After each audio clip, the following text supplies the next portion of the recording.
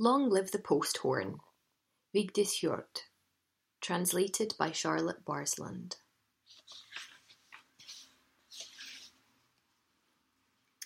Long live the post horn. It's my instrument for many reasons, principally because you can never be sure to coax the same tone from it twice.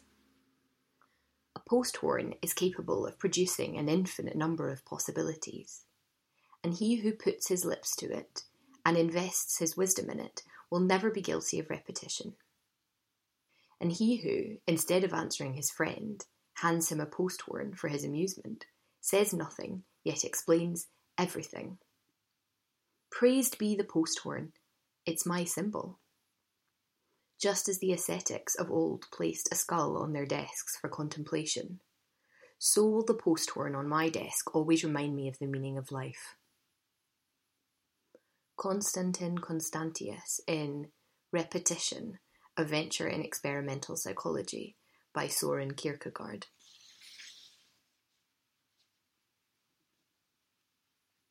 As I was putting away in my basement lockup some saucepans that couldn't be used with my new induction hob, I came across an old diary from 2000. The diary had been a Christmas present, and I had written in it for a few months before I got bored. As I hadn't thrown it away, might I have thought it contained something interesting I would want to read one day? I winced at the sight of it, but I still carried it upstairs and left it on the kitchen table. I did some ironing and continued to ignore it. But when I went to bed, I took it with me. I opened it and began reading. I'd made entries almost every day from the 1st of January to the 16th of May.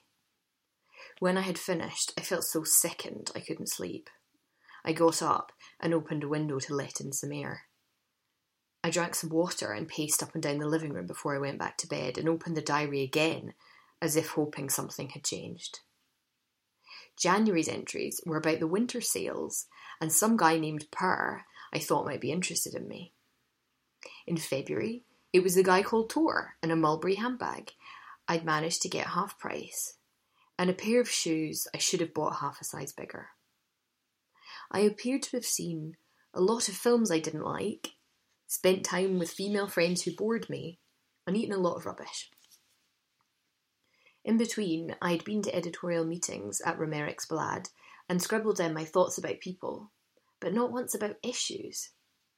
I spent my Easter break somewhere hot so that when I came home I'd have a tan for this Tor who I didn't know if I liked. I couldn't remember him now, nor was he mentioned again after Easter. The names were interchangeable, as were the dates. There was no sense of progression, no coherence, no joy. Only frustration. Shopping, sunbathing, gossiping, eating. I might as well have written she instead of I. And had anything changed? Had growing older made any difference? I tried to recall the spring of 2000, but failed. I had lived through it, hadn't I? I had worked for Romerik's Blad, where I covered sports events and local council meetings. Only I couldn't remember a single sports event or council meeting. Had I kept any of my articles? I ran back to the basement as if needing proof that these events really had taken place. But I no longer recognised the basement lockup or the boxes. Perhaps it wasn't my lockup or my diary. I never found the articles, but came across some disconcertingly idiotic stuff which I was tempted to throw away or burn. Nevertheless, I locked the door after me, walked back up the stairs to my flat and went to bed. But I still couldn't sleep. I'm coming down with something, I thought. I'm getting a temperature. I dreamt my recurring dream, where it's summer and I'm driving with the windows down and the wind in my hair. Then I glance up at the rearview mirror and see my mother sitting in the back, as if saying, "Yes, here I am. I'm always with you." The phone woke me up. It was Stein wondering where I was. I was supposed to meet him at noon in Norway Designs to help him choose a birthday present for his mother. I said I'd be there right away. I got up and I rushed because I felt bad about having forgotten about him. and I knew the feeling would pass as soon as I got there. So I hurried so that it would pass, so that it too would be forgotten, like all of 2000 and the years before that, so that soon everything would be shrouded in darkness as if it had never happened. Stein was waiting. How long had I known Stein? I couldn't remember when I first met him.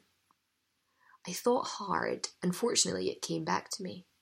Tron's 40th birthday, almost a year ago. Had I really been seeing Stein for almost a year now?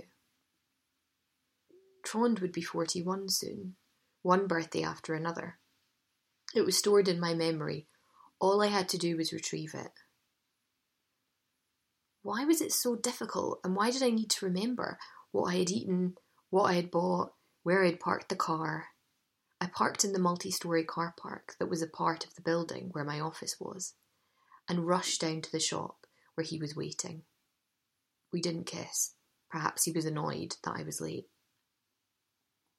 We settled on a glass vase from Costa Boda. It was nice. I even considered buying one for myself before I remembered my diary. All the times I'd gone to Norway Designs to buy birthday presents, all the times in the future when I would stand in front of the till in Norway Designs to pay for birthday presents.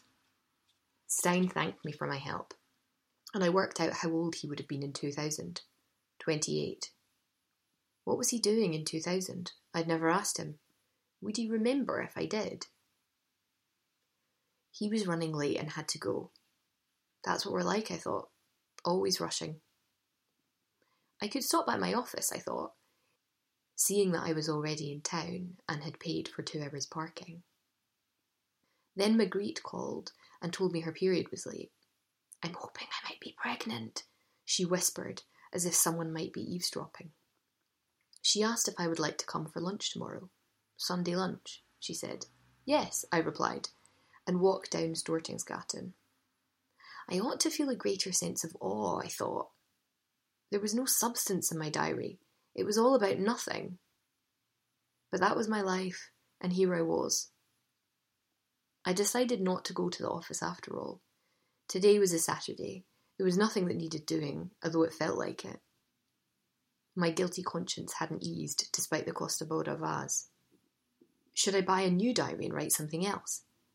Invent substance and key events, or write an entry about the Costa Boda vase? I really am coming down with something, I thought, so I drove home and went to bed to sleep it off. When I got up the next morning, I felt better at first.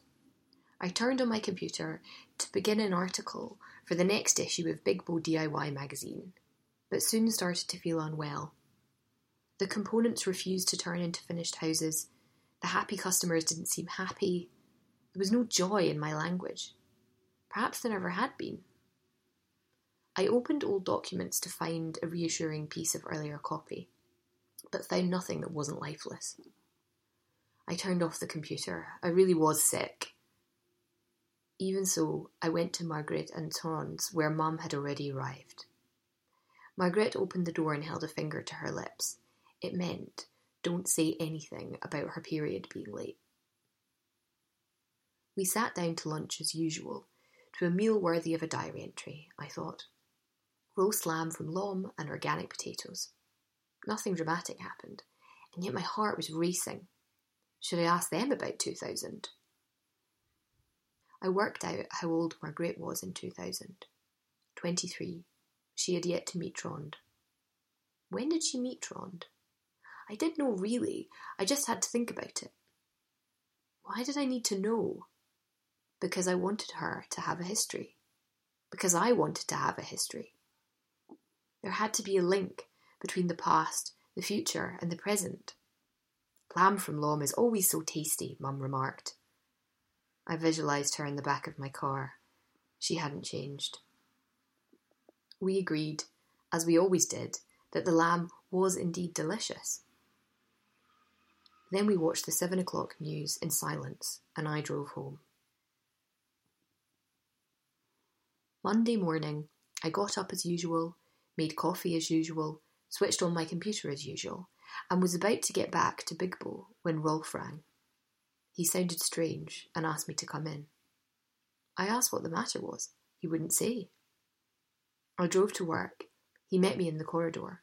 He looked grave. We went into my office. Rolf closed the door behind us and said that Dag had quit.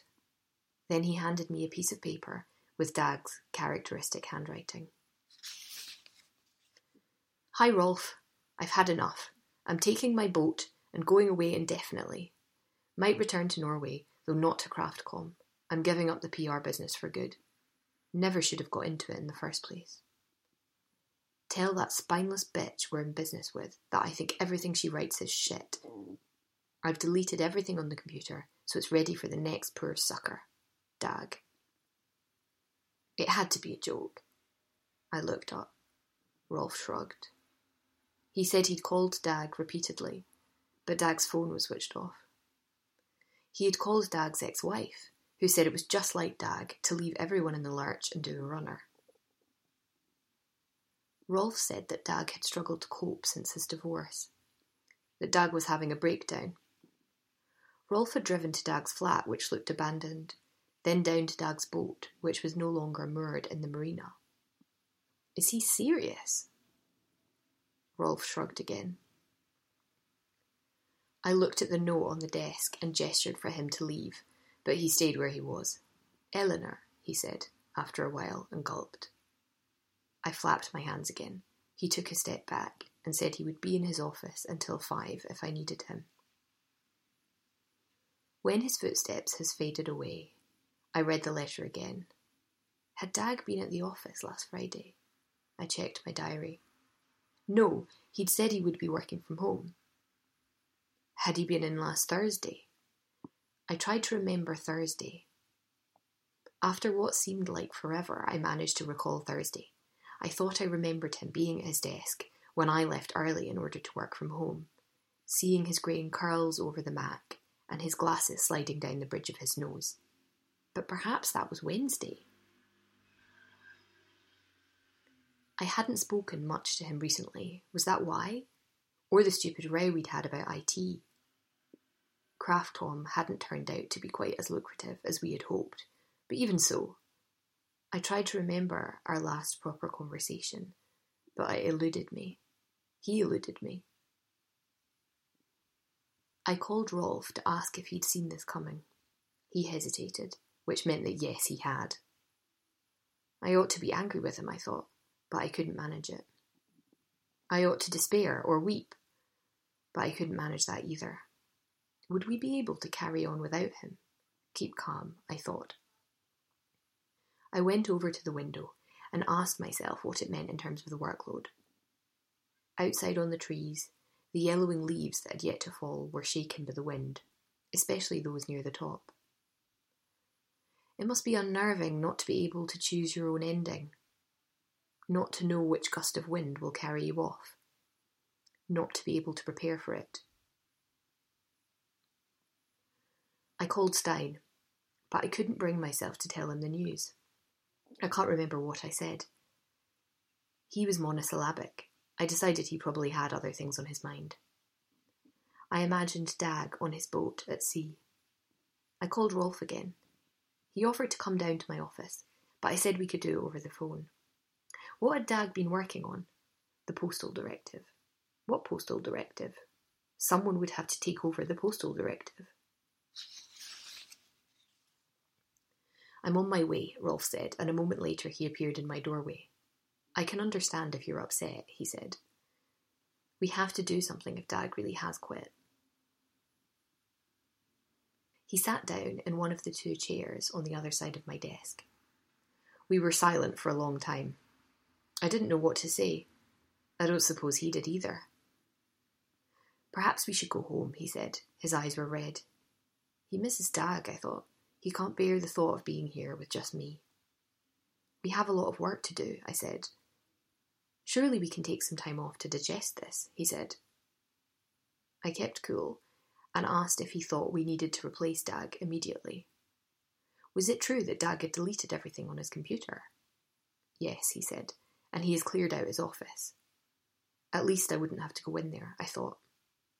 We fell silent again. Spineless and bitch lingered in the air between us. And the postal directive? The client is Postcom.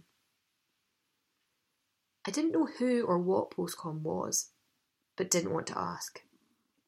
I attended some of the preliminary meetings, Rolf said. I know what it's about, but it's a big job. I could see he was tired and I wanted him to leave, but if he left, what would I be left alone with? Why don't we sleep on it, he said, and got up. It's what people say when they don't know what else to do. So he left, and I was left alone. Finally something has happened, I thought. Something I could have written about if I'd still kept a diary. But I wouldn't have been able to. I couldn't even react the way I was supposed to, the way Rolf did, with emotion. I just felt numb. My entry would have sounded as if this was just another thing I'd eaten or bought. I invited Stein home for dinner, and luckily he had no other plans. While I cooked 3 courses, I listened to the radio. It calmed me down. I still couldn't tell him. Stein barely knew who Dag was anyway, and perhaps it was Dag's idea of a joke. After dinner, we went to bed and had sex. I didn't come, so I faked it to reassure Stein, but he got up afterwards and said he'd rather sleep at his place. He had a morning meeting the next day and didn't want to be stuck in the rush hour traffic on Mosseveien. I understood. He kissed me quickly, and when the door had slammed shut after him and I heard his car start and drive off, I thought, he'll be gone soon.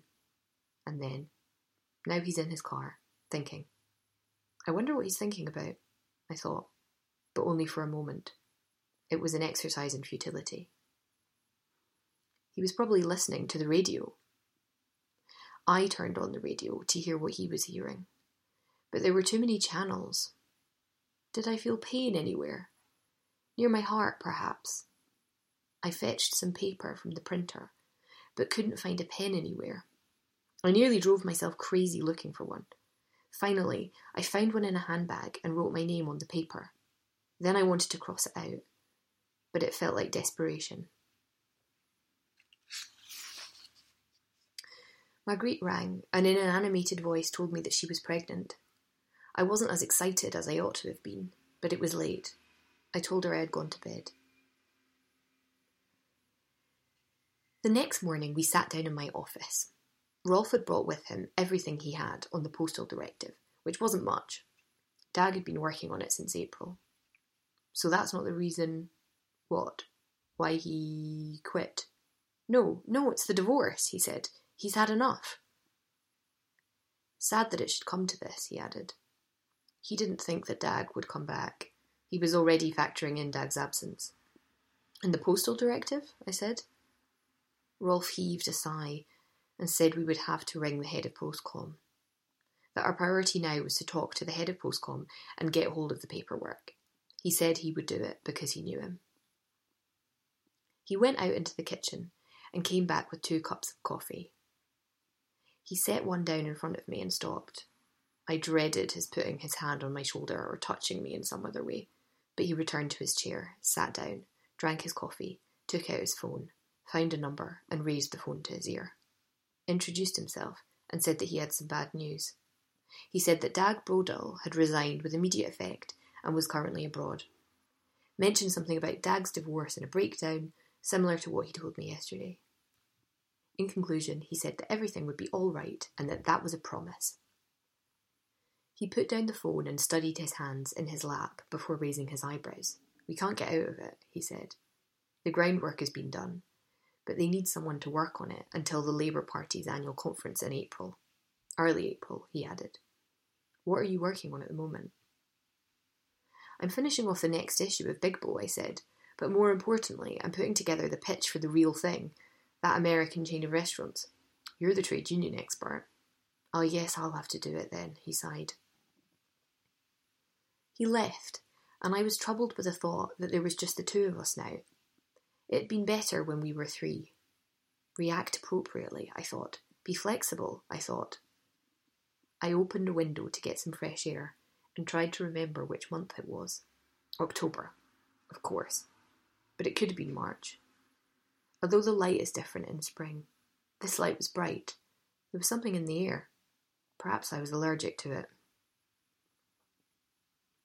Stein turned up unannounced that evening, or rather, he rang to ask if it was convenient to drop by. I was surprised, but I said okay. I wondered what he wanted. After all, we'd already paid for the tickets for our weekend break to London. Had he heard about Dag? When he arrived, he was restless. He sat down in front of the television with the remote control, but found nothing that met with his approval. He asked if I had any wine. I went to the kitchen and opened a bottle while I waited for him to start talking. I thought, well, he won't be driving home tonight. We went to bed and had sex. He never said why he'd come over. He slept heavily, or so it seemed to me. He put his arm around my back in his sleep. Then it was as if he woke up and withdrew it. His breathing deepened once more. I looked at his face and thought that if I stared at it hard enough, he would wake up. But my staring didn't work. I tried to picture his body without clothes, but couldn't. It was only the man in the suit who appeared in my mind's eye. I wondered if he ever thought about me naked. I had no wish to snatch the duvet off him to see. I got up as quietly as I could, moving stealthily like a thief. In the hall I sat on the chair where he had left his clothes. Should I go through his pockets? I really am losing it, I thought. I'm going down the rabbit hole. There's no way out now, I thought. But if I don't scream, it's not happening to me. If I scream, it's over, I thought. But maybe it's over even if I don't scream, I thought. I told myself to get a grip. My breathing settled down, and I slipped back into bed as quietly as I'd sneaked out. He hadn't noticed my absence.